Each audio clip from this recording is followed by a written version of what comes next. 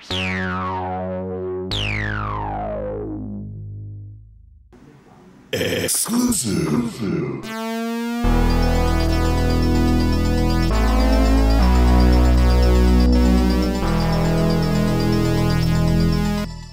Hey guys, it's your favorite final boy and girl, Alex and Emily.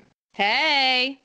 Coming at you here in a new episode of Gag Me with a Knife, a weekly podcast where we dissect, disembowel, and shred the best and worst slasher movies. This is going to be a special episode that will not be following our normal structure because this is going to be a YouTube exclusive. So as our episodes generally focus on a single movie, sometimes a trilogy, today we will be ranking our top 5 most underrated slasher villains that totally deserve all the gagging. Emily and I are super excited to have a special guest with us today. Many of you will know him as Jay from Facebook, YouTube, and Patreon's Jay vs. Horror. Hey Jay, thanks for coming on. Hey guys, it's I'm happy to be here. It's always a great time when I get to hook up with you guys. Hell yeah. So we each have our top 5 underrated slasher killers. And since Jay is our guest of honor, he'll be going first with his number 5 pick. Then Alex and I will follow suit. So what do you have for number 5, Jay? Let me just say before we begin that I took this very seriously. I do consider this to be a competition. And I know that both you guys are very skilled when it comes to 80s slashers, so I assume that my character is up for assassination today if I don't nail this. So I used all my trickery and my sorcery and my knowledge of horror movies to kind of circumvent what I thought you guys might do. And the back end of my list is heavily loaded with films from the past 2 decades. So I tried to go around you guys that way because I knew you would probably kill me in the section of just pure 80s slashers, because you guys always come up with stuff that I've never heard of, and nobody ever does that to me but you guys, by the way. And so yeah, I am starting here at number 5 with Ray Sawyer, played by Rick Kramer from Venom, a 2005 slasher film. Has a great cast: Megan Good, Jonathan Jackson, I believe. Not Joshua Jackson. Don't want to make that mistake. But yeah, it's got several. Method Man is in it. It's got several stars from that era. And it's a fun slasher movie. It's basically a voodoo-inspired slasher movie. We have a woman who exorcises demons from people, and she has a suitcase that she's carrying these demons around in because she's a voodoo witch priest, or whatever they call it, doctor or whatever. But so she has the suitcase full of demons that are represented as snakes, and she ends up in this car accident. This guy who's a, tow truck operator tries to save her, and he's kind of like the local outcast. He tries to save this woman from going over the bridge. They go over together, and of course, all the evil demonic souls go into this tow truck driver. And so now we got this guy walking around looking like a rotted corpse, dragging a chain and carrying a crowbar and taking out every teenager in town. It's a fun movie. I mean, the problem with this movie was, and I think it's pretty much been admitted by the guys who produced this was an attempt to make a new slasher franchise, right? But where they failed was they got in right on that, in that era of CGI, where if you use cheap CGI, it didn't age well. Right. And so their film, within 3 or 4 years, that CGI was terrible compared to what was, being shown on like Avatar and stuff. So it really failed the film effect-wise, I would say. There's a lot of effects in this film that are just like, man, that's terrible, because there are so many that do work. There's really great like jump scares, and he's an intimidating killer. I thought it was a very good film. So at number 5, I had Ray Sawyer, played by Rick Kramer, in Venom 2005. Some people call this character Mr. Jangles. So I think that's a great choice. Like, yeah, you really did trip us up, because that tripped us up totally. And this is also going to be great for me because I've seen the poster for Venom all the time, but around the 2005s, that era, what you said, like the CGI effects made things look a little crappier than they might have been. And this was also, I believe, like when Dimension and Miramax were doing all that weird stuff. And so I don't know if Dimension left Miramax or Miramax left Dimension in terms of the production companies, but like that was a total cluster. So this probably movie was like set up to fail to begin with. But you said Jonathan Jackson. Okay, boom. I'm sold. I'm watching this because Camp Nowhere. I'm obsessed with my mud from Camp Nowhere. And then, of course, and from the soap opera. And Lucky Spencer from General Hospital. So we're Jonathan Jackson stands. Oh, we love him. Yes.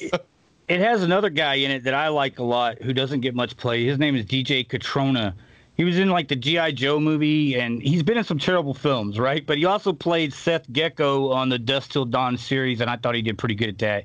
He was actually picked to be Superman in the original Justice League movie that they played. Armie Hammer was playing Batman, and DJ Catrona was playing. They have like set photos of these guys together in Australia dressed as Batman and Superman and stuff.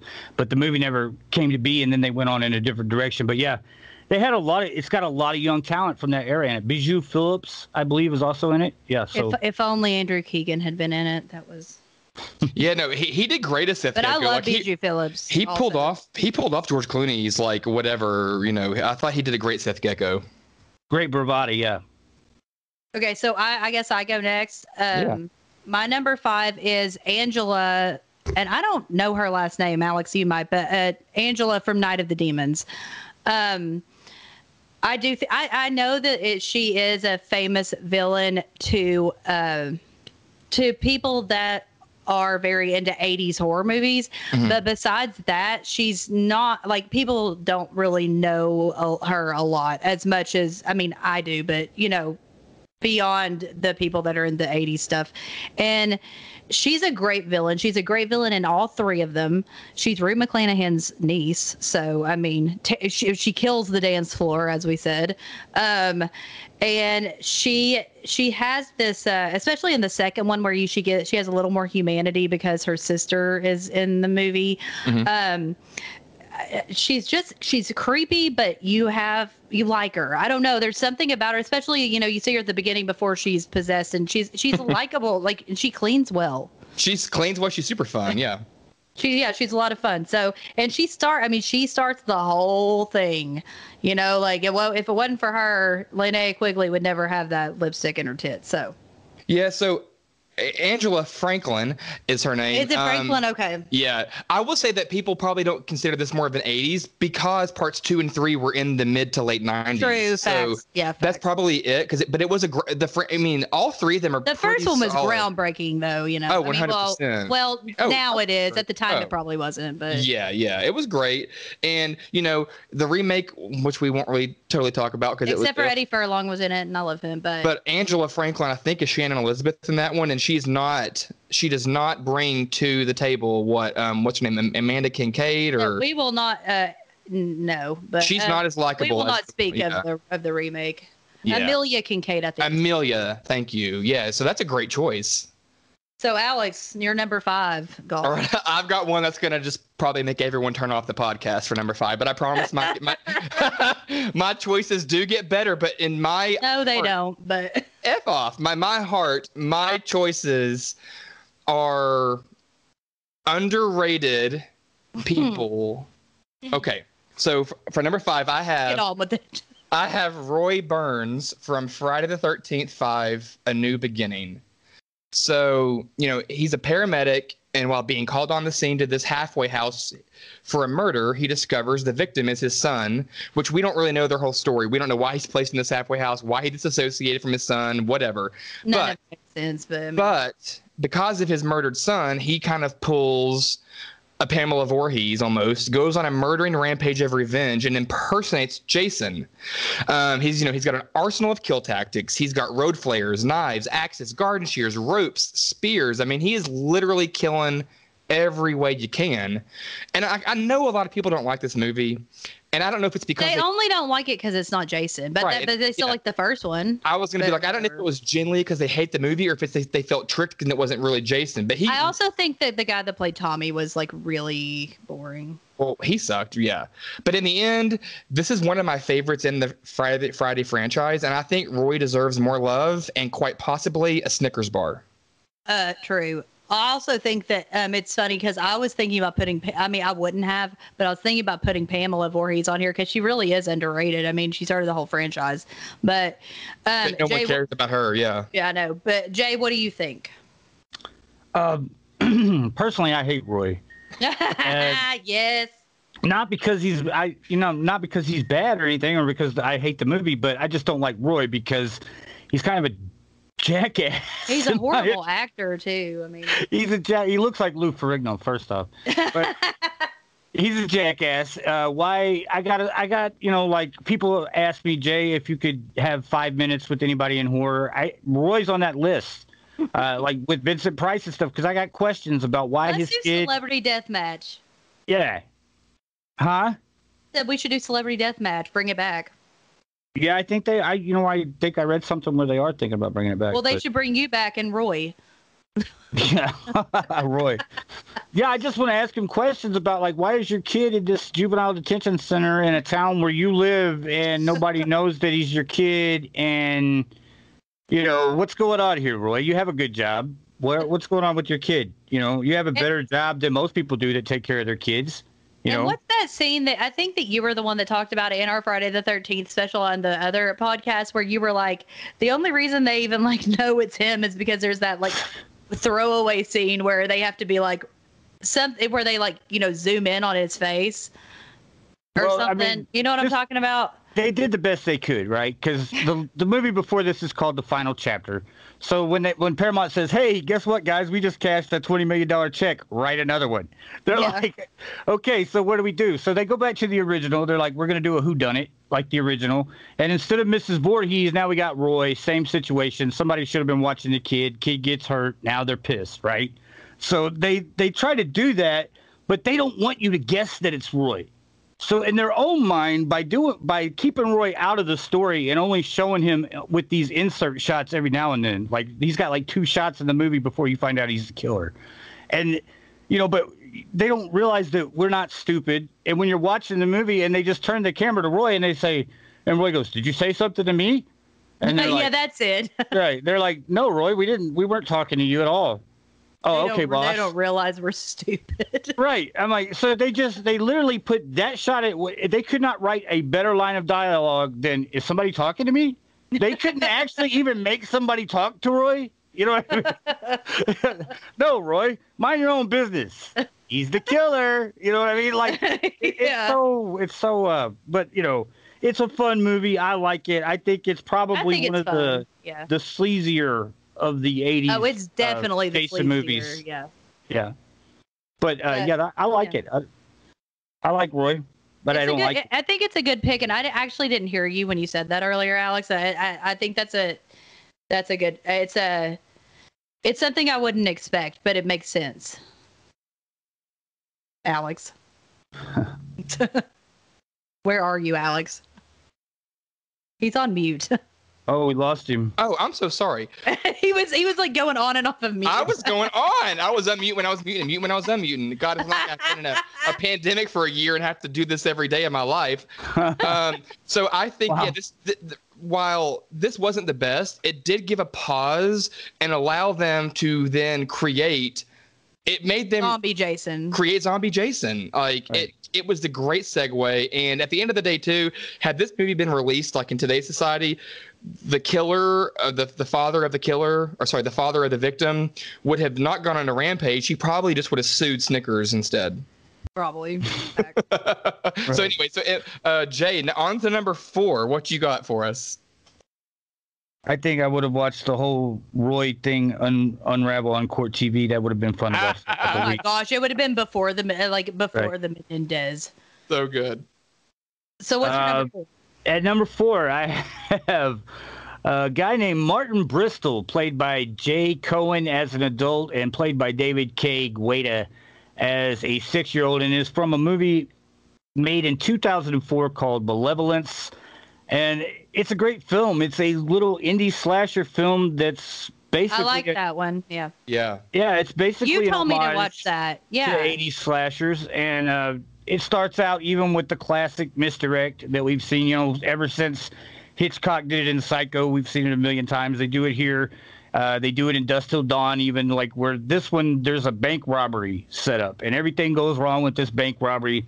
And the criminals decide to hide out at this old farmhouse. But little do they know, right, of course, there is a guy here named Martin Bristol who is the most perfectly purebred psychopath of all time. This dude cannot feel pain. He is physically, medically unable to feel pain. So, and they give a whole good explanation for how this all comes about. He's 6 years old. The psychopath kidnaps him and realizes that he can't feel pain. So he decides that, oh, well, this must be a sign from God or the devil or whoever, that I should make him the perfect version of myself. So that's what he does. He turns him into a, purebred Jason Voorhees. And it makes sense. I mean, because there's always the question with Michael and Jason before he becomes a zombie about, where do they get this, mythical ability to just walk through walls and get hit in the face by people who would knock most of us out, And so this one gives a little, pretense to the situation and says, hey, well, you could throw that out the window because this guy can't feel any pain. And he's raised by a psychopath from the time he's 6. So he's totally insane. And it's a perfect setup. And, the movie, I don't know that it's aged great over the years, but I still like it a lot. And there's a couple sequels to this one. They actually got some money for the first sequel. It was actually a prequel, I guess, called Bereavement. And it had Alexandria Daddario in it and a couple other people. Yeah. John Savage, I think, was in it. Michael Biehn. So, yeah, it had a decent cast. And, you could tell just even the way it was shot was a massive upgrade. But the story was not, in my opinion, as good. And then, of course, they made another film a couple years later that went way back to low budget. And it's called Malevolence 3 Killer. They moved away from trying to even title it anything else, and it's part 3 now. You know what I mean? That's when they give up and they're like, hey, we need some cash. Part 3 used to be the go-to 3D, and now nobody knows what to do with the part 3 anymore. Right. That is sad. I wish we'd go back to that. I mean, I don't know how, but I think Malevolence was one of the ones that you told me to watch, Jay, for something or another, and I hadn't seen it, and I really liked it. I liked it because I like it when there are bad guys involved, and so, and then there's this killer, so you don't really know who to root for because they're bad too, so. Well, actually, me and Regina were just talking about that last night. She was telling me, she doesn't like movies like The Strangers. And we were talking about that movie scares the hell out of me. Well, everybody was doing those top 25 lists, and she said one that she saw a lot that she didn't care for was The Strangers, and she said that she doesn't like movies that make her feel anxious. And so when she likes the characters and they put the characters in these really stressful situations, that makes her feel anxious, like home invasion and stuff like that.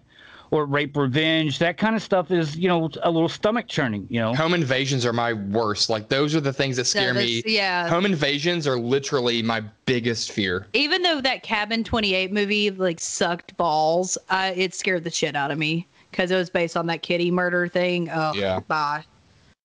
But it's like you said, I mean, and they do this also in a film called Texas Chainsaw 3D from 2012 with Alex One where he's in the amusement park the whole time or something. Right, where they make the killer kind of an anti-hero where the people they're taking out, too, right? Yeah. That had Alexandra Daddario, where that way it's guilt free. You don't care if the killer is killing bad guys.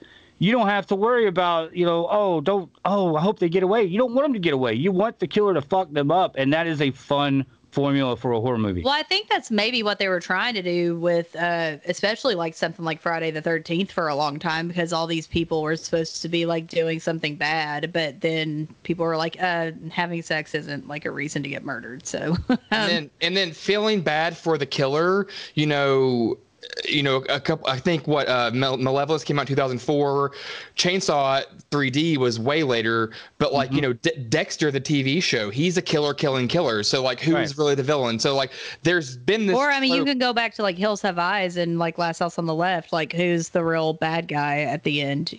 Well, yeah. I mean, I get it. There's a lot. It's and some of these movies that we've talked about. I think that Malevolence, The Strangers, and Friday Part 2, like one of the creepiest things to me, and this is also linking to Town That Dreaded Sundown, these motherfuckers are all wearing these like sacks on their head, and those Sackhead Jason terrifies me. Sackheads are scary. Sackhead scares me. Sackhead and the Strangers scare me. Sackhead in the Orphanage. Yes, and so I'm pretty sure. And so Jay did it again. This is another trilogy. You know, whenever you see free movies on Amazon Prime, whatever, you get kind of like, especially during the mid to early 2000s, you know, you get a little hesitant, you know, in 2004-ish. But if you're going to recommend it, I was like, oh, I want to watch this trilogy. So that's already now on another one that I have to watch. I finally did that with Hatchet, but anyway. Oh, yeah. So anyways. I didn't like the first one, but I like the rest of them. Anyway, okay. So on to he said it's number 4. So my number 4, I'm sure everyone will be completely shocked. Actually, you know what? People will probably think I would put it further down, further to the top. Yeah. But my number 4 is Zach from Hide and Go Shriek. Woo! And I just find him to be a really interesting character.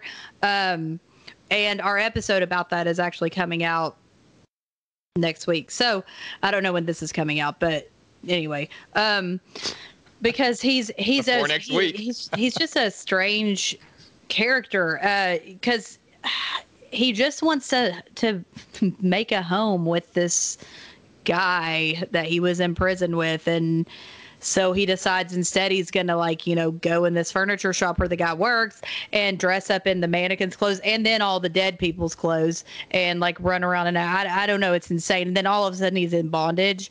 But I don't know, you kind of feel for him a little bit, because near the end he's just kind of like crying to this, you know, his ex-lover from prison. And he's just like, you made me do this. Well, I mean, that doesn't make sense, but you know, it's just he's a little heart-wrenching. So, and Hide and Go Shriek is my favorite slasher, so of course he had to be in there. And I agree. I think it's a great underrated slasher villain, and I couldn't do it with Evil Laugh. You know, the killer from Evil Laugh couldn't be on this. So I had it originally, but it's basically Pamela Voorhees just in a different sheep's clothing. Yeah. So, yeah. But for Zach, it is a little heart-wrenching because, you know, he's telling his lover, you made me do this, but like in general, it's like society made him do this, like, because this is in the 80s, and like, you know. He's clearly gay, and I don't know if he has any other identifications. We talk about the fact that he definitely has a bunch of other like issues, and like, so you feel for him, but he is also still killing all these people for no other, like, they did nothing to him. But that's a great choice. Jay, what about you? What do you think? I think that Cry Me a River of 80s slasher movies. Good guy, guys. Well, you're killing me. My number 4 is from 1988's Cheerleader Camp, and it is Corey Foster. This is the only one I agreed with him on. That's a lie. That is not a lie, but go on. So, like, I mean, I'd hate to be shoved into a frumpy, baggy alligator mascot costume all day, too. Just saying facts. I mean, that's another Cry Me a River. But anyway, she's constantly being teased that she's not a real cheerleader. She isn't constantly being teased. She's only being teased by Miss Titten. No. Whatever. Hold on. Yeah, we're not getting it. We already have an episode about this. Whatever. The other people are pushing her around. It's like there's like there's class warfare going on here with masks. Oh, just because she has to try to push food up her nose hole. These things. She's okay to kill everybody. But 3 snaps for revenge, and none of that stops her thirst for vengeance. She stabs people in the head with shears, great scene, runs people over with vans, uses a cleaver, disembowels them with an axe, strangles people with a foot core. It is like KILL, kill, bitch. I love her. And too bad she wasn't in Hey Dude. Too bad, but I love her. Jay, have you seen this? What do you think? Oh yeah, the classic Cheerleader Camp. Yeah. Have you seen it or not seen it? Based on the work from the Marquis de Sade about classism, of course I've seen this. Yeah, no, I think guys, I've seen it like once. I couldn't comment on who, you know. I remember like it was an 80s slasher movie that I saw one time on a double feature. I think Society was the first movie. That's what I remember about it. That kind of would make sense. All I'm saying is that what's the main girl's name? Corey Foster? No, the main girl, Allison. Yeah, Allison. She is nice to her the whole time. So she is. She does not deserve to be framed. That's why that's why she lives and gets put in a mental institute. She didn't get while killed. Corey's sitting there in slow-mo acting like she's living her dream as a cheerleader. Like, okay. No, but at the end of the day, I really do think this is like a psychological thing. I agree. I think it's good. I think it's a good choice. Yeah. So Jay, I think we're on to you now for number 3. Yeah. You know, when it comes to the 80s, guys, there's so many camps and slumber parties, sleeperways. We love them. We love them all. Yeah, it's like they start to run together for me a little bit sometimes. So, you know, you have to give the old guy a break. All right. At number 3, and this is the last one I'm going to do like this. After this one, I'm coming back down to earth where you guys are at. I think you're going to like the last. I'm loving where you're at now. I like that you did this because I'm loving it. People are used to listening to us just like go on and on about whatever shit this is. But like, I stay gagged on all decades. I'm just saying. Yes. At number 3, I went with, now, I said that Malevolence was an indie film, but Malevolence looks like freaking Forrest Gump compared to this movie. It's called The Orphan Killer from 2011, and the killer is Marcus Miller, the Orphan Killer. He's got a nice little rhyme with his name. Isn't that cool? I've never seen this movie. It is a straight up Halloween ripoff if Halloween was just a straight up murder flick. If Halloween was good, you mean? We cut all the, that bullshit that John Carpenter does with suspense, cut all that out and just put like 10 gallons of fake blood in there, and you've got the Orphan Killer. Listen, it seems like I would like this movie then. Him and his sister, they have a traumatic event. I want to give it away. If you guys do get a chance to watch it, like it is one that people have to seek out. You know what I mean? That's why. So we're going on the assumption of the mythos and the Halloween mythos that it's brother sister. Yeah, this is the same. Like something traumatic happens to him and his sister when they're young. And I don't want to give it away because it's part of the plot to the movie later on. There is actually somewhat of a plot, but so they get put in foster care, and these nuns, it's so like ridiculous, but these nuns take her and they're like, oh, she's sweet and innocent and beautiful, and they start beating the hell out of him, and they start being mean to this kid, and they put him in a closet and make him wear a funky like mask that looks like a horror mask, and just pretty much anything you could do to make somebody become a psychopathic killer. That's what they do to this kid. And Harry Potter suffered those things, and he became, the savior of Hogwarts. I don't know anything about that.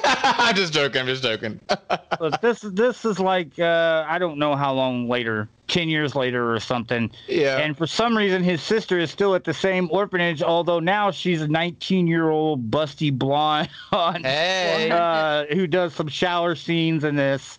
And she's still hanging around the place for some reason. But Marcus Miller, the Orphan Killer, shows up to get revenge, basically, is what happens. And he cuts and slashes his way through priests and nuns and students and the cops that show up to respond to the calls. And finally corners his sister, and they have basically a Michael Myers and Laurie Strode fight to the death, but just covered in blood, buckets and buckets of blood. It's a fun movie. I like it a lot. They made a sequel. Don't try to watch the sequel because it was just a cash grab thing. That director, I was friends with him for a while after this came out, a few years after this came out, and he kept hitting me up for money, like just straight up hitting me up for money. And is it University of Tennessee? Jesus. Yeah, I mean, like not like sorry, and not like a Kickstarter or anything like that. Like the dude would ask me for money, and I'd be like, I don't feel comfortable just giving you money for a project. Also, like you would without just any sitting there, like I mean, like. So, so they did put out a sequel, but the only way you can get it is if you buy it from the director. And from what I've seen, it's pretty freaking bad. But this one was good, and I'm going to give the dude props regardless of the situation or whatever. But I like the movie a lot. The Orphan Killer from 2011, Marcus Miller, The Orphan Killer. So my first question, and maybe a lot of questions, 1, 2, Freddy's coming for you. Is there a Martin Miller Orphan Killer? Is there a song in the movie? Did they miss that opportunity? The kids. Okay, so They try to give us. There's probably about 4 films worth in this one, right? Because it goes from him being like, it's like the opening of Rob Zombie's Halloween. We got to get the whole damn backstory. Hate a backstory. Hate a backstory. Because that's what a supernatural Rob, psychopathic killer needs is a textbook background. You know what I mean? Right. I mean, for real, like, bye. But anyway, but it's good, like I liked it. It's mostly done in flashbacks real quick with the younger stuff. And it's just like, the kids make fun of him. They're like, Marcus Miller, blah, blah, blah, or whatever. And then when they Good 10 years one. later, Got a girl and couldn't keep her. Right. It was so stupid. Like there is no reason they just don't like this kid when he shows up. Hit him where it hurts. Say his name. And they're like, it was his destiny. He was written in this film to become a psychopathic killer, so there was no chance for him other than that. But anyway, the orphan killer. As Gene Wilder says in Young Frankenstein, destiny, no escaping, not for me. Well, when you title something like The Orphan Killer, it's a weird thing because it invokes a little extra sympathy than normal from people. That's true. But then at the same time, you're like a breath of air because you're like, oh, I have a family. Yeah. Maybe that's the takeaway of the film. He's not coming for me. Be glad you have a family, even if they're shit. Even if you don't want, even if you have to pound 3 bottles of Chardonnay every holiday. I apologize now to all the orphans out there who are listening to this. Sorry, podcast. orphans. I'm sorry. Yes. That sounded really, really not real. Sorry if you're an orphan. Speaking of orphans, we can go back, but this is just want to plug this movie real quick. I just watched the movie. It's Indonesian, I believe. It's called The Queen of Black Magic. It's sort of a remake, but not. That just came out. Anyway, it's really good. It's supernatural around an orphanage. Anyway. So Emily, what do you have for your number 3? Cool. Can you tell that story again? I will. But my number 3 is Terry from Blood Rage. And this is a movie I've only seen twice.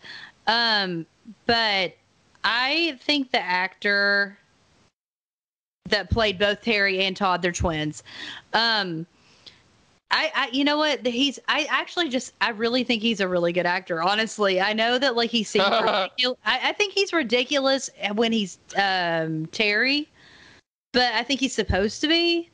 And when he's Todd, I think he's really good. But besides all that, he has some of the best deaths I have ever seen in a horror movie are in this, and it is because of, and I can't remember his name right now. He did the special effects for tons of stuff like Terminator 2. His name's Ed French or something like that. He did the effects for this movie, and he has the hand cut off with the beer in the hand. He has the woman who has her entire body cut in half, and it looks really cool. It looks good. It's not it doesn't. I don't even really think it looks that fake. I could believe it. I've never seen a person cut in half in real life. Well, maybe I have, but I watched some weird things. But I don't think I have. So it looked real to me, and I think that what looked real? Her legs still kind of moving after she was cut in half? Yeah, well, and her guts spilling out and stuff. And I don't know. No, it was a great scene. He's a really good bad guy. Because he's so creepy and he's such a annoying teetotaler, sanctimonious little bitch. And he just, sorry, but he is. But you want to hate him too, because you're you put your fucking twin in a psych ward for his whole life for something you did. I know. And you're just sitting up in here living in your mom's house, who's insane, and you're going. So because he's out, you're going to go and not just murder people, but cut them in half and decapitate them. And I really like him. I think he's real. I think that actor is great. I love him. And the character itself, because again, they were I don't know, 5, 6, 7, 8 years old at the beginning when he framed his brother for that murder. First of all, Blood Rage is a movie that everyone should be watching. And, but yeah, when I was younger, I didn't have a twin. My brother was just 2.5 years older than me. But like, we would not close a bag of chips right, and we would blame the other person. We didn't You should always open them from the bottom, because then you get all the good stuff. Like it. Just by the way, cool. Okay. Life hack. Sorry. The bottoms are the best. But then we would never fucking frame a motherfucker for opening up a bag of chips. like the character itself, Terry and Todd, but mostly Terry, all Terry. It's a very good underrated killer, and I had never even heard of this movie until like a month or two ago. So I think that's very valid and a great underrated choice. So what's your number 3? I have Big Ed Cooper. God. Big Ed Cooper from... I forgot I didn't want to ask. The Mutilator, which is also... Oh, no, this one's okay. Which is also known as Fall Break. So, Big Ed Cooper, first of all, Fall Break, or Mutilator, the best bop of all time. It is, good bop, but not a great movie. It's a great movie. Bye. And so Big Ed Cooper is overly consumed by years and years of anger and grief at his son for accidentally killing his mom while he was like trying to clean his dad's rifles or something, and like, oops, shot her in the face. I don't really remember, but either way, it really reminds me of Pieces. But anyway, go ahead. Big Ed gets his son and friends at their hunting home for fall break, and the rampage is just like it begins. It's like we've always heard of a woman scorned. Hell hath no fear, like a woman scorned. But Big Ed, he is running people over with boats. He is drowning people, cutting people, stabbing people with machetes and pitchforks and fishing gat, like all these things, cutting legs off. He essentially gets cut in half at the very end by this like car scene, but then his final energy, he cuts a leg off a cop. He's just in it, and I just think that nobody knows who Big Ed Cooper is. It's a Varsity Blues Part 2. Bye. Okay, so Jay, what did you think about Blood Rage? I picked Terry from Blood Rage, and Alex's pick for the Mutilator. Well, I totally agree with you guys about Blood Rage when you say that that's a film that if you haven't seen it, if you haven't heard of it, you need to go watch it, because I think Blood Rage would be like one of those more famous films. But what happened was, if I'm not wrong, when that movie came out at the theater, they cut a tremendous amount of the effects out of it. Always. And so it didn't get any love. It was just kind of... Yeah, they cut it out and called it Nightmare on something to... Shadow Lane or something like that. Yeah, to profit off of Nightmare on Elm Street, and they cut like most of the gore out of it. So that, the film suffered quite a bit on its initial release. It took it a long time to catch a cult following.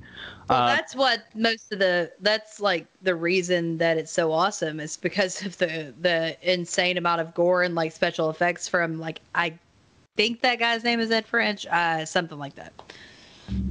It's also, I guess, probably most famous for being the most well-known Thanksgiving horror film, if you're going to watch the Thanksgiving. Besides Mutilator, which is, yeah. I guess, Fall Break. But and Mutilator I've only seen a couple times. I can't comment a lot on that one, except for I remember it being one of the better, second-tier slashers from that era. Well, yeah, I was really disappointed. Honestly, I really wanted to love Mutilator, and I was really excited when I got an original VHS copy of it. It's not in the cover is on the greatest condition, but it's like goes for a lot of money, so I was like so excited to get it. And I don't know, it had all the elements there, and then it was just I don't know. There was something. Mutilator did not receive well when it first released, and it did develop a cult following. I think it was because it came out at the same time as something else. I think it's because something came out at the same time or something like that. And speaking of Thanksgiving horror movies, now these aren't really slashers per se, but my favorite Thanksgiving slashers, one of them, there's the Thanksgiving movies, which is Bye. And then there's also Poultrygeist, Night of the Chicken Dead. I'm just throwing them out there. Hey, throwing them out there. Yeah, they're garbage and they're incredible. Throw them away in the trash can. They're garbage and they're incredible. Okay, so Jay, what's your number 2? Okay, so for number 2, I'm gonna dip my foot in the water here and say from 1981, Mikos Tananopoulos, played by Big George Eastman in Absurd from 1981. I do like Absurd. Yeah. I like this one a lot. Great gore in this movie, and great story behind the film. You know, they did Anthropophagus, and it got on the Video Nasties list. And so Joe D'Amato said, "Hey, George, let's do another one," because we got like a push. You know, back then they would say, "You can't see this movie." Is Absurd the football one? The Super Bowl one? Okay, yeah. Yeah. Well, this was initially conceived as a sequel to Anthropophagus. Anthropophagus, yeah. And so George came on board, but when he came on board, he read the script and he told Joe, he's like, "I don't want to do this. This is like more of the same old stuff." He was like, "Let me rewrite the script." And Joe said, "Fine, I don't care." You know, he's like, "I don't care." And so George is famously quoted as saying he wanted to do something that was good, something like the Americans were doing, something like Halloween. Mm-hmm. And basically that's what he tried to pull off. And I like the killer, though, because this one, like I said, we have an explanation. The killer here regenerates. And instead of Donald Pleasance chasing around Michael Myers, we have a priest chasing around this monster. And so the priest, one of my favorite parts of this movie, the priest is explaining to the cops what they're dealing with. He's like, "Yeah, this guy, you know, we were doing experiments on him, and so he can regenerate, and he's evil, and he's going to keep killing people, right?" And so the cops, instead of like, you know, because I was a cop for a little while, my initial question is like, you know, what the hell church do you come from, guy? Where you experiment? Are you experiment on people like this? What the hell? Are you like? You're not Are you a mad scientist or are you a Catholic priest? What's going on here? You know what I mean? But anyway, so they just go right into, okay, well, we got to catch this guy. And it's Super Bowl Sunday, so nobody in town is really paying attention to what's going on. They're all concerned with the game, even though this movie was shot like on a Greek island and nobody speaks English and all the football stuff is stock footage. It's hilarious, right? But yeah, and the big game starts, I guess, at like 9 o'clock at night, because that's when they need to really kick off the horror element of the movie, is nighttime, where this guy can go around and stalk kids and stuff. So, but yeah, I really like it. You know, I like the fact that he regenerates, and I like the end too, man. This is a great last final shot in this film. It's a great one. Okay, so my number 2 is the Driller Killer, specifically from Slumber Party Massacre 2. Mm-hmm. And I just want to go ahead and say, F all you haters of Slumber Party Massacre 2, because a guitar with a drill on the end of it is amazing. And I don't care that there's not a real death for like an hour of the movie. He's amazing. He has dance numbers. He looks like Andrew Dice Clay, which I guess probably isn't a good thing. I mean, he's not the greatest guy, but yeah, that's my number 2. Driller Killer, SPM 2. Not 1, not 3, 2.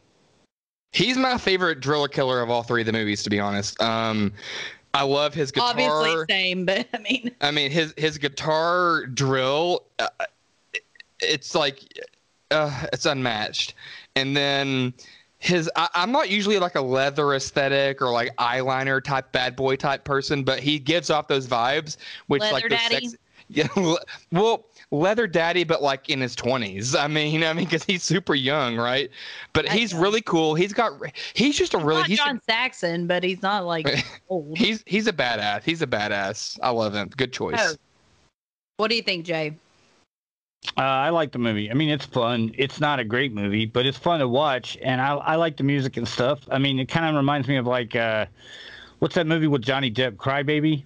Oh my God, Cry Baby! Yeah. Something like that. If it came from somebody a little more twisted, like John Waters or something, right? Except for that it came from a woman, which is pretty cool. And I think that the people that like hate on it, I just don't think that they can.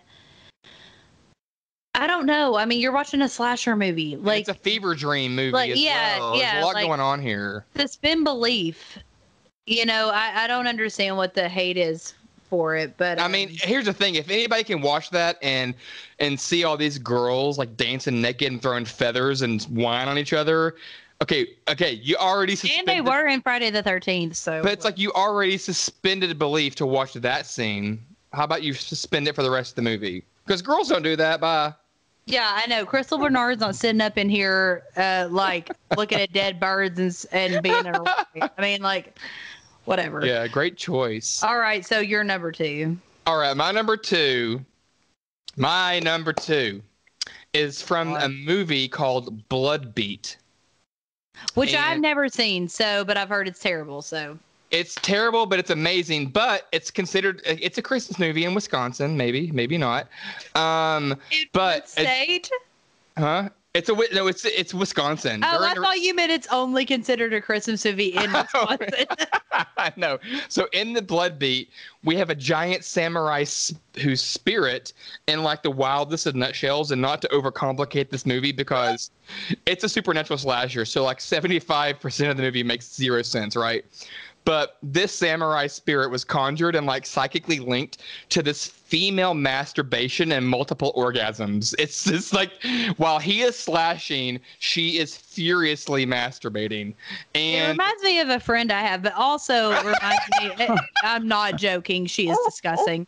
But it also reminds me of that movie with like Frankie Avalon where he has the flute. Do you know what I'm talking about? The flute that like brings it's really sex to stupid. life. No, he like when he plays the flute, it kills people. It's really stupid. Anyway.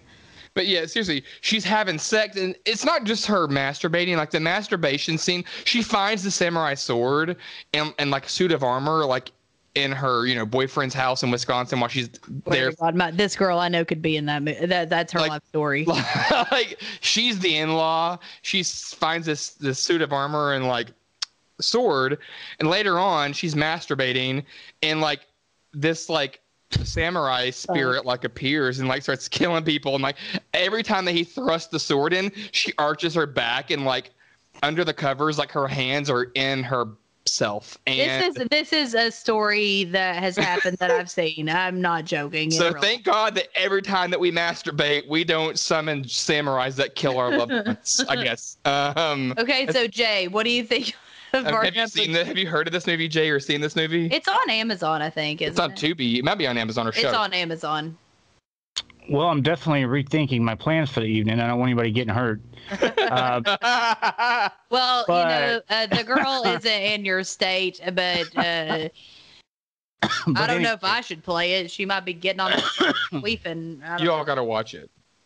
No, I have not seen this one. It sounds like a film that I saw, but in real life. No, never gonna hang out with her again. Emily, shh. There's a German film called. You're mean. There's a German film called Der Samurai, and it's about someone who that's what happens to them. They get possessed by the spirit of an ancient samurai, and they start killing people. But it's not the same thing at all. It doesn't sound like there's no masturbation in that Probably film. better, but I mean. All right. Well, I ruined your all's lives with my number 2 choice. But again, underrated. Who's ever heard of that? I have, and it's underrated because I would never watch it. But you'll watch it. Probably. So my number 1 watch it now. People are gonna go watch it. They're gonna be like, I want to watch that masturbation. I want to watch the girl masturbate. And they're gonna message me being like, "Who's that real girl?" Yeah, I'm gonna watch a girl masturbate and summon a Japanese samurai warrior in full armor who starts stabbing people. Like, get out of here. Okay, so now is where we do our number 1s because Jay, as the guest of honor, gets to do his last. Okay. Well, and to be in alignment with one of Jay's earlier choices, my number 1 is. Okay, well, I was next, but go ahead. No, I'm always number 1. No, you were not. I was next, but we did this before the calls earlier, Emily. It's bye, whatever. Go ahead. You just can't. Yes, we did this earlier. We already had this conversation. Okay. You had vodka. So number 1 is. Oh my God. Stage Fright, an Italian horror movie, and the killer is Irving Wallace. So, the movie essentially follows a musical about this fictional mass murderer known as the Night Owl. Then a cast member hurts her ankle, gets taken to the hospital, and the hospital that's only closest is a mental institute. Oh, it's wonderful. But while they're in this mental hospital, they come across a man whose name is Irving Wallace, and he's been locked up. He was a previous actor who was locked up for going on a killing spree. So it's like fiction becomes reality or vice versa. So he escapes, whatever. But my whole point is, at the final, first of all, I didn't even preface this, or I shouldn't. Irving Wallace, he is walking around with the business suit, with the giant, hugest, biggest, badassest. All these words are not literarily, whatever. None of this is correct. Literally? He has a fucking giant owl mask on. Like, it's like the size of a 36-inch pizza. I mean, it's huge. A huge owl mask on his head. And he is running around, and he is climbing ropes, cutting people's heads off, chainsawing people, drilling people, stabbing people, all while wearing this giant fluffy mask. And at the very end of the movie, he compiles all his dead bodies on stage. And he sits in a chair. He turns on, like, Vivaldi. I made that up, but something classical. It's like it's one of the it's a famous classical number. He turns it on, sits there in a chair. This cat, I guess all theaters have like cats, jumps on his lap, and he is stroking this cat while it's purring, and he's just sitting there, and like it's just iconic. Like, and if you haven't seen a slasher movie when this motherfucker has an owl mask on, your life is, you got to change it. So that's my number one. That's my number one. You've got to change your life. By the way, you can go back and listen to these, and I was before you. But anyway, but not at the end. Whatever. Okay, so my number one is David Hess. Okay, I went against the rules because I was doing 80 slashers, but I named David Hess in any role, basically. House at the Edge of the Park, Last House on the Left, as my number one slasher, killer, villain. I would go as far as to say that David Hess' character in horror movies is the best villain of all time, by far. I'll go that far. And he was, his name's Krug in Last House on the Left, that, is precursor to Freddy, Nightmare on Elm Street. And he's awful, but he's still easy on the eyes, even though his nose is kind of big. But whatever, I would still date him. And he is a true evil villain, and he does music too. And I bet he's not like that in real life. So that's my pick. David Hess. Good choice. What do you think about those, Jay? Well, starting with Alex's pick, Stage Fright. Love that movie. Directed by Mikel Suavi, who was a student of Fulci and Argento and D'Amato. He was actually in the movie I was talking about, Absurd. He plays just a bit part as a motorcyclist. He's in the Demons in the beginning of the movie, and he was basically just a student of these guys and learned how to make these great Italian horror films. He also did another one later on called The Church, which was pretty good. I like that one. Yes. Wasn't Asia Argento in that one? Asia? Oh yeah, Aja. Yeah, it's Aja. Yeah, I was thinking of Alexandra Aja when you said she that. did a movie in Knoxville, and she ended up like making out with 3 of my friends. So. I would, as a gay, you want to stay away from that. I'm just saying. I want to kiss her. Well, you can. I don't know if you do. Oh. Not knowing who she's kissed, but go on. Aja? Okay, bye. Yeah, I mean it was. Well, she's a little nuts. That's for damn sure. She was for damn sure. She tried to pay off a guy that she had sex with who was underage, and she didn't have enough money. Yeah, she didn't have enough money to do it. Argento? Yeah, and she was dating Anthony Bourdain when he committed suicide. And he had agreed to pay this young guy off for her before all that happened, and then committed suicide. So there's like a lot of weird stuff with Aja out there. But she's the weirdo. I had no. And I met her like for a second when she was she was making that movie. XXX. The Heart is the. Oh. It's the like steeple above all things. Yes. Because I was flipping through the channels at my parents' house one time, and I was like, Oh my God, is that Ian, my friend Ian? And I was like, do I really have to see him in Maryville? And he was like in a shot in the movie. And I was telling him that. I'm like, God damn it, I can't get away from you, Ian. Yeah, she directed that, right? Yes. That's right. So But anyway. yeah, Right. Ooh. Stage Fright. Anyway, yeah, it's a great movie. I like it a lot, and it's cool. Like it's a turning point. Really, Stage Fright is a turning point in Italian horror because Stage Fright takes a step to the left. It's a giallo, and I will argue with people who say it's not. It is. It does have. It is. Yeah. It has those classic elements, and that's where it comes from. It's definitely born from that, right? So, but it also takes a step to the left and towards the American slasher. And so it kind of changes the direction of where these films were going. I think it's interesting if you compare this one to another film that came out the same year, Opera from Argento. Yes. They're both they both have like music as a character in the film almost. And Yeah. they're very comparable, but you looked at Argento is still on that straight and narrow giallo path with the black gloved killer and the same setup, but where Soavi says he wants to do something different. Let's use an owl's head, and it works. Great film. Yeah, and the way that it just looked, Italian movies, the way they're filmed, it just looks like I love the way they look. It's like a glossy. It's like filter. like Technicolor, even after Technicolor. Yeah, it's always just the colors are just so vibrant and pretty, and it's just so amazing to see these movies. Even 40 years later, they're just stunning. I mean, right from the beginning on this one, you can see that Soavi is a student of film, right? You can see because when the opening shot, it starts tracking the girl and the music starts, and they don't tell you you're watching a play at first, right? Right. I was so shocked. And so that's an Argento thing. That looks like an Argento shot. Something yes, and that's why. Yes. So you see all the tricks, in the movie, and he perfects them into a really good formula in that movie. I had no idea that you said Soavi.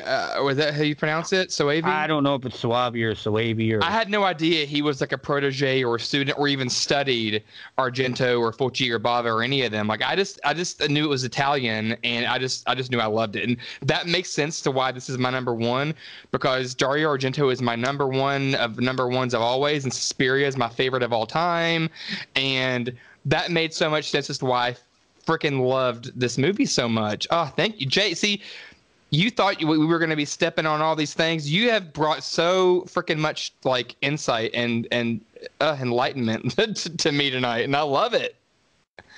And I'm sure we brought so much to him. Oh, I'm sure talking about a girl in a crocodile mask is really changing Jay's life right now. It's been interesting.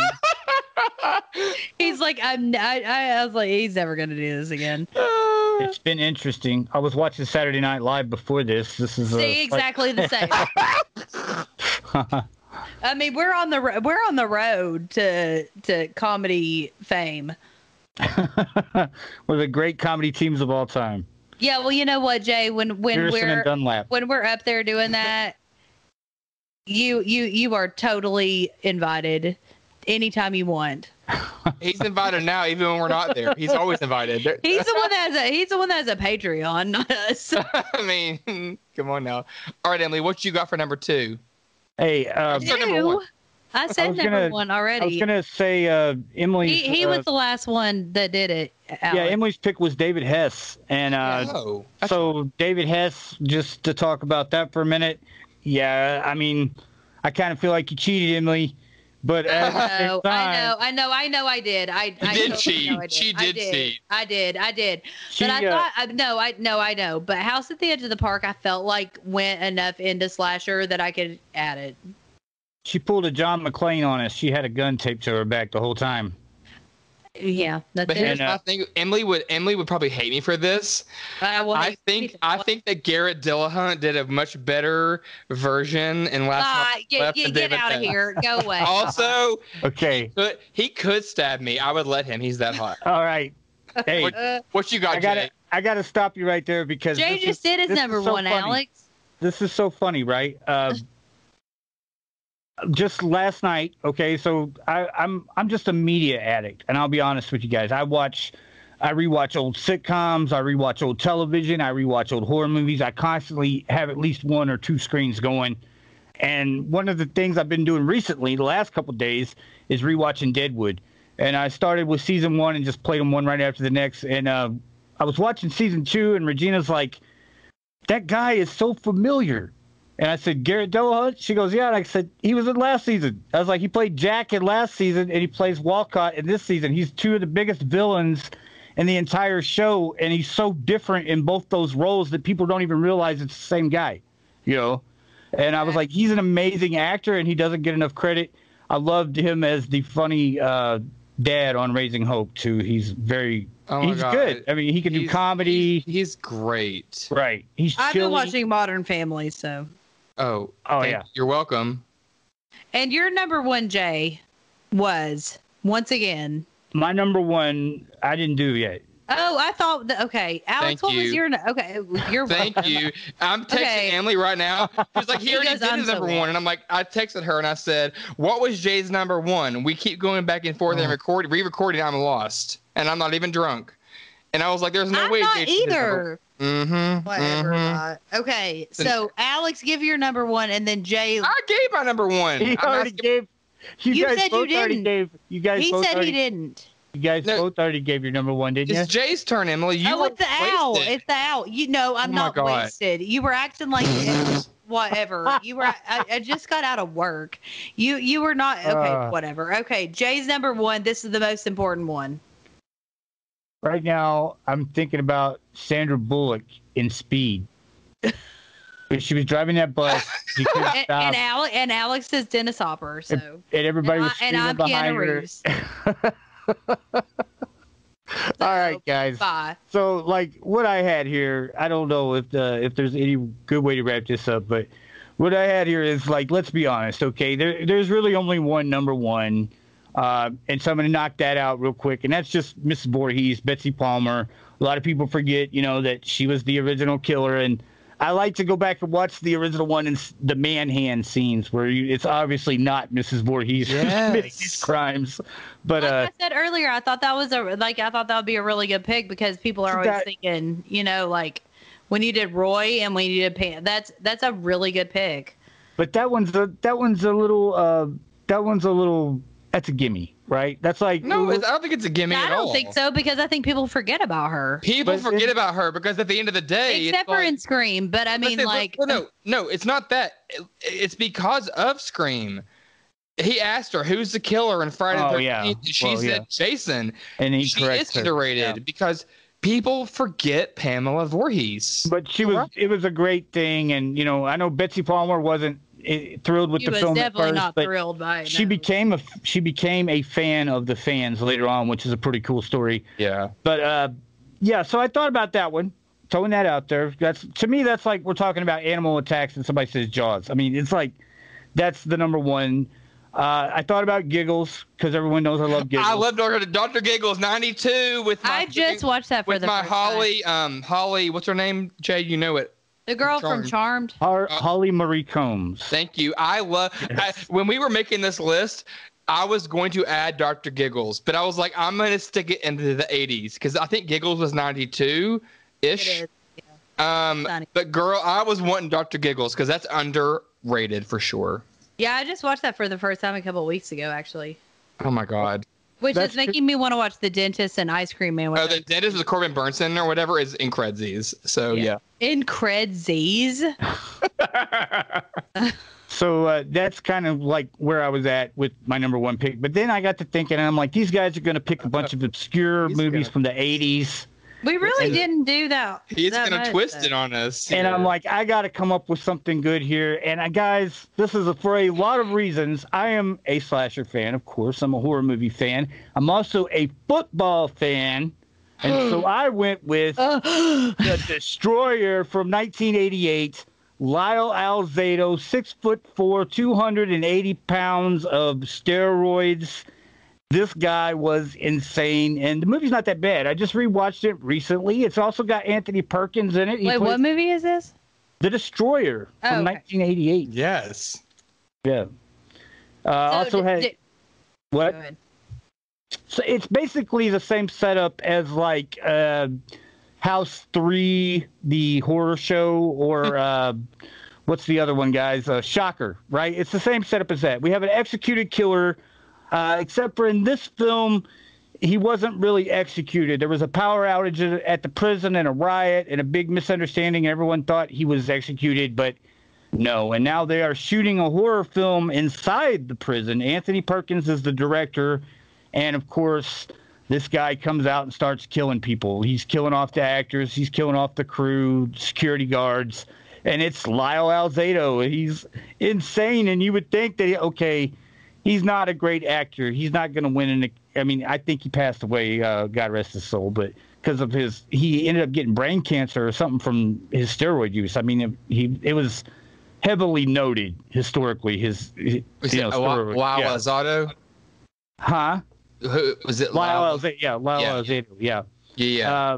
Because he's in an Ernest movie, so I know him from Ernest. I like Ernest. Sorry, bye. Big, huge guy. I mean, looks like an animal. He looks like a beast, right? Yes, he's massive. And so he was perfect for this, and he could actually act a little bit. I'm not saying he's not an award-winning actor, but they had Anthony Perkins in the movie to kind of have a star. Well, I mean, neither was Jason Miller by the time Exorcist 3 came around because he was like had wet brain, so.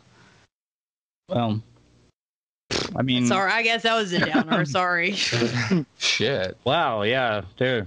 Well, he did, but I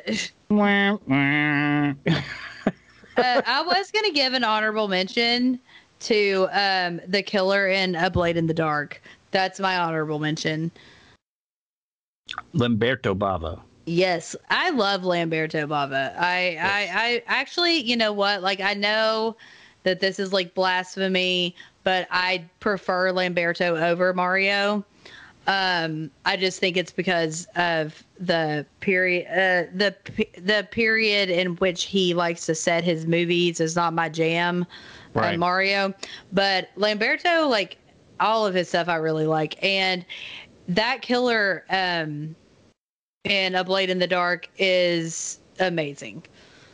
It's another gender bender type of, A Blade in the Dark was originally supposed to be like they commissioned a miniseries for TV, and then when they saw the first cut, they were like, "What the hell?" Yeah, they were like, but that's why it's so weirdly paced. It is a weirdly paced movie because each episode was going to end with a kill, right? And then they were like, "We can't put this on TV," like, right? So they had to cut it all together. Yeah. But it was good though. It's good though, and I like the comparison of Hank Williams and Hank Williams Jr. to Mario Bava and Lamberto Bava. It's kind of the same thing. They're both doing the same thing, but they're doing their own same thing, right? He's doing his own type thing. So lots of times you get that. Lamberto is a little bit better than Mario. Oh, Emily, that's probably. I've seen the other dude in concert. He's send your letters to Gag Me with a Knife, courtesy of Emily Dunlap. So my honorable mention would probably be if I say the name Vincent Smith. Do y'all know who that is? Is it going to be one of those things where I say no and you go, well, you shouldn't because... Bye. His name is Farmer Vincent /Pigface, and he's the main villain in Motel Hell. Oh, good one. Good. I mean, he's got a chainsaw, overalls, plaid shirt, wearing a pig's head. Underrated. I also think the older brother from Texas Chainsaw Massacre original is underrated. That's true.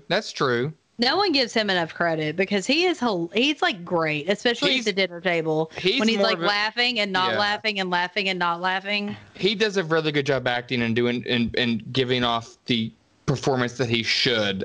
He's the best one at it, like looking like he's like okay, I'm gonna be normal, but like I can't be normal because I'm crazy, so I'm gonna start randomly laughing. At the end of the day, Leatherface gets the claim to fame to be the villain in these movies, but at the end of the day, if you look at this, he's the hitchhiker and the older brother, at least in the first one, are far more. In the entire, they're far more. Well, they're more violent because Leatherface is just basically a kid. And all the movies in the entire franchise, Leatherface is a victim and a villain in everything you think of. Basically, he's just the face, but he's not always the villain. So no, I don't think he is either. There's other villains. I don't think he is in the first one, honestly. That's what I'm saying. You pointed it out, like. There's other villains, underrated villains that aren't. People think Texas Chainsaw, boom, instantly Leatherface. Well, I get it. He was taught to be that way. But there's other villains in the movie and underrated ones. What happens is when someone like Sandra Bullock gets a hold of somebody like this, they become the blind side, right? They play left tackle in the NFL. Or if when Jim Seidel gets a hold of this out every guy, single bit of Gatorade I had just drank. Or if Reese Witherspoon got a hold of this, then let's get a Hulu. It'd be Legally Blonde. Let's get Hulu or HBO, because Reese Witherspoon is making critically acclaimed and Emmy award-winning HBO and Hulu shows now. So she would transform this into something else as well, like Sandra Bullock did. Do you have a honorable mention besides anything else? That's what I was saying there. Sandra Bullock is his honorable. Sandra Bullock is his honorable mention. No, like if Leatherface from The Blind Side, if Leatherface ran into Sandra Bullock, he would have been the blind side, right? That's what he would have been. Oh my God, I'm dying. He's got that kind. That's what. But because he ended up with these inbred cannibals, he became a really great inbred cannibal. So, oh my God. That's how life works. Some people run into Sandra Bullock and Tim McGraw. Sandra Bullock. Some people don't. Life changes you, or you change life. Yeah, such a great, inspiring story, The Blind Side, by the way. I love that movie. Oh, it's fantastic. It is. Oh, yeah. Fantastic. Because obviously those white people were not taking advantage of that 6'7" black guy in any way when they got him to go play for their hometown college. None of that, Sandra Bullock really didn't help. It's just a great feel-good story, though, all the way around. I have my questions about the Blind Side lady. And then, because also the guy from that has come out since then and said stuff about how he was by their family. Yeah, and this is a little IMDb trivia for me and Emily. Philip Fulmer was in The Blind Side. He was a coach. He was a coach. Don't even get me started. I'm just saying he was a coach of the UT Vols for years, and we were friends with his daughter. And she wore socks with sandals. I'm not even okay. I was just gonna say three things. There was no subjectivity. It was literally Philip Fulmer lived down the road from both of us. And he knew us, and he would never remember our names, and it was rude. He knew my name, and he didn't never know mine. But okay, bye. Sorry, but we went to his house for prom. Is all I was trying to say. No, I didn't go there that year. Oh, sorry. I mean, did you guys have? I mean, I'm sure you guys thought of this. How about Dan Hicks as Bill Robertson in Intruder from '89? Oh, love. Intruder is a huge. That was like a 2 or 3 or down. It was almost made the list. Hated it the first time I saw it. Same. Second time, loved it. And because the thing is, I don't really like Sam Raimi. I'm sorry, guys. I don't really like Bruce Campbell. I'm sorry, guys. But like, they didn't do that movie though. But they were, they made cameos, and I think that they were great in their cameos, and I love that movie. And we did talk about that on Jay's wife's. Yep. Her name is Regina. She's not just Jay's wife. Her name is Regina.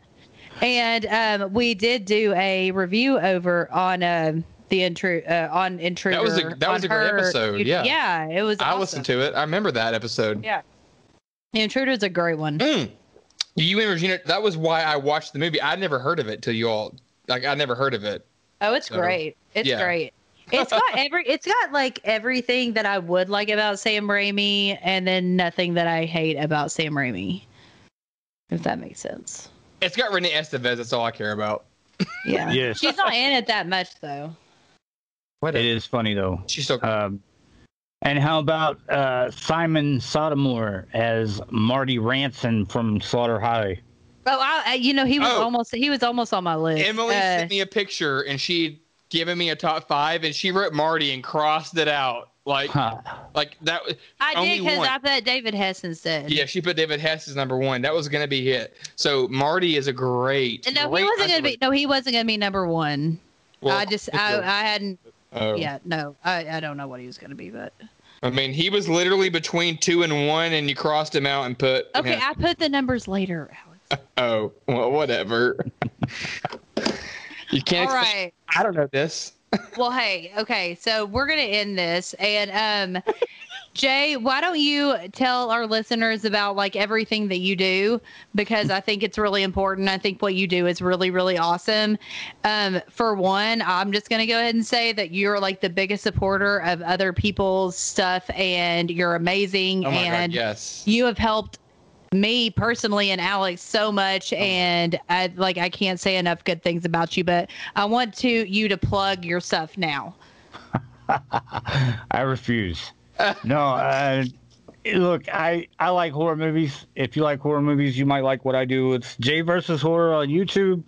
Check it out. I just talk about whatever the hell I feel like talking about. A couple times a week, I'll do something that I usually do. Maybe I'll talk about some free movies you can watch on Tubi TV, or I'll talk about, a specific year. I'll do a top 10 from a specific year, or some mornings I just wake up and whatever, I take the dog out for a walk and whatever goes into my head, I think, I want to share this with people and other horror fans. So yeah, I'll get on there and try to knock something out and talk to people. And I always want to hear everybody else's response. That's, like part of what I'm in it for, because I said last night, I was doing a live last night and I said, guys, like at this point, what do you think I'm in it for? I've seen it. I've seen all this stuff. It's only enjoyable to me now to know that other people are watching it and to enjoy it like as a community. So yeah, that's basically it. Check us out if you like horror. If you don't like horror, I don't know why you're listening to this, especially this. And seriously, do Patreon with him. You only have to pay like $2 a month. I mean, you can pay more, but it's worth it. He has stuff every day. It's not BS. I mean, it's like he knows what he's talking about. Yeah, the content is great. The POV situation, everything. The content is great, minus maybe this one, but yeah, we're bringing him down with this because we're talking about some really trashy slasher. They're underrated for a reason. Okay, I don't think it was to talk about trashy slashers. I think they're underrated. The fact that we had to talk about underrated from like 40 years ago, the fact that they're still underrated. Oh, I was just saying like we were the bad ones, not them. But anyway. No, but Jay's incredible. Everybody should follow Jay. And like, if you're listening just for us as Gag Me with a Knife, know that Jay discusses all horror. And while we focus on 70s, 80s right now at this time. 80s. But... Yeah, Jay is everywhere. He's all horror, all decades. He is all encompassing. He is the Sandra Bullock of horror. He is the blind side of horror. He is the blind side of horror. You should start using that, Jay. I'm gonna make you buttons that just say the blind side of horror. Jay versus horror. I'll be honest. Like the way I tell people when they ask me, like, I've had people like, "What's your specialty?" or this or that. And I say, "Look, I consider myself to be like the Dr. Sam Beckett of horror. Okay." If it happened within my lifetime, I'm aware of it. If it happened before that, I'm not responsible for that knowledge. You know what I mean? Yeah. Like I love the Universal stuff. I love the Hammer horror. But if we're going to like a quiz show or something, I'm passing that off to somebody else I know who knows more about that than I do. That's what I do with geography. But if it happens from 1980 till sometime yesterday afternoon, I'll take a crack at it. And if I can't get it, I know I can call you guys. So yeah. Hey, well, thank you, Jay. We're a lifeline. We appreciate being that lifeline for you for the 80s slashers. And that's what I'm doing. By the way, in 70s soft rock, if you ever need any information on 70s soft rock, me and Alec, you can go to us. I have a record store down the road that the guy that works there calls me when he wants to know the name of or the artist of some 70s soft rock songs. So there's two things you can find out with us.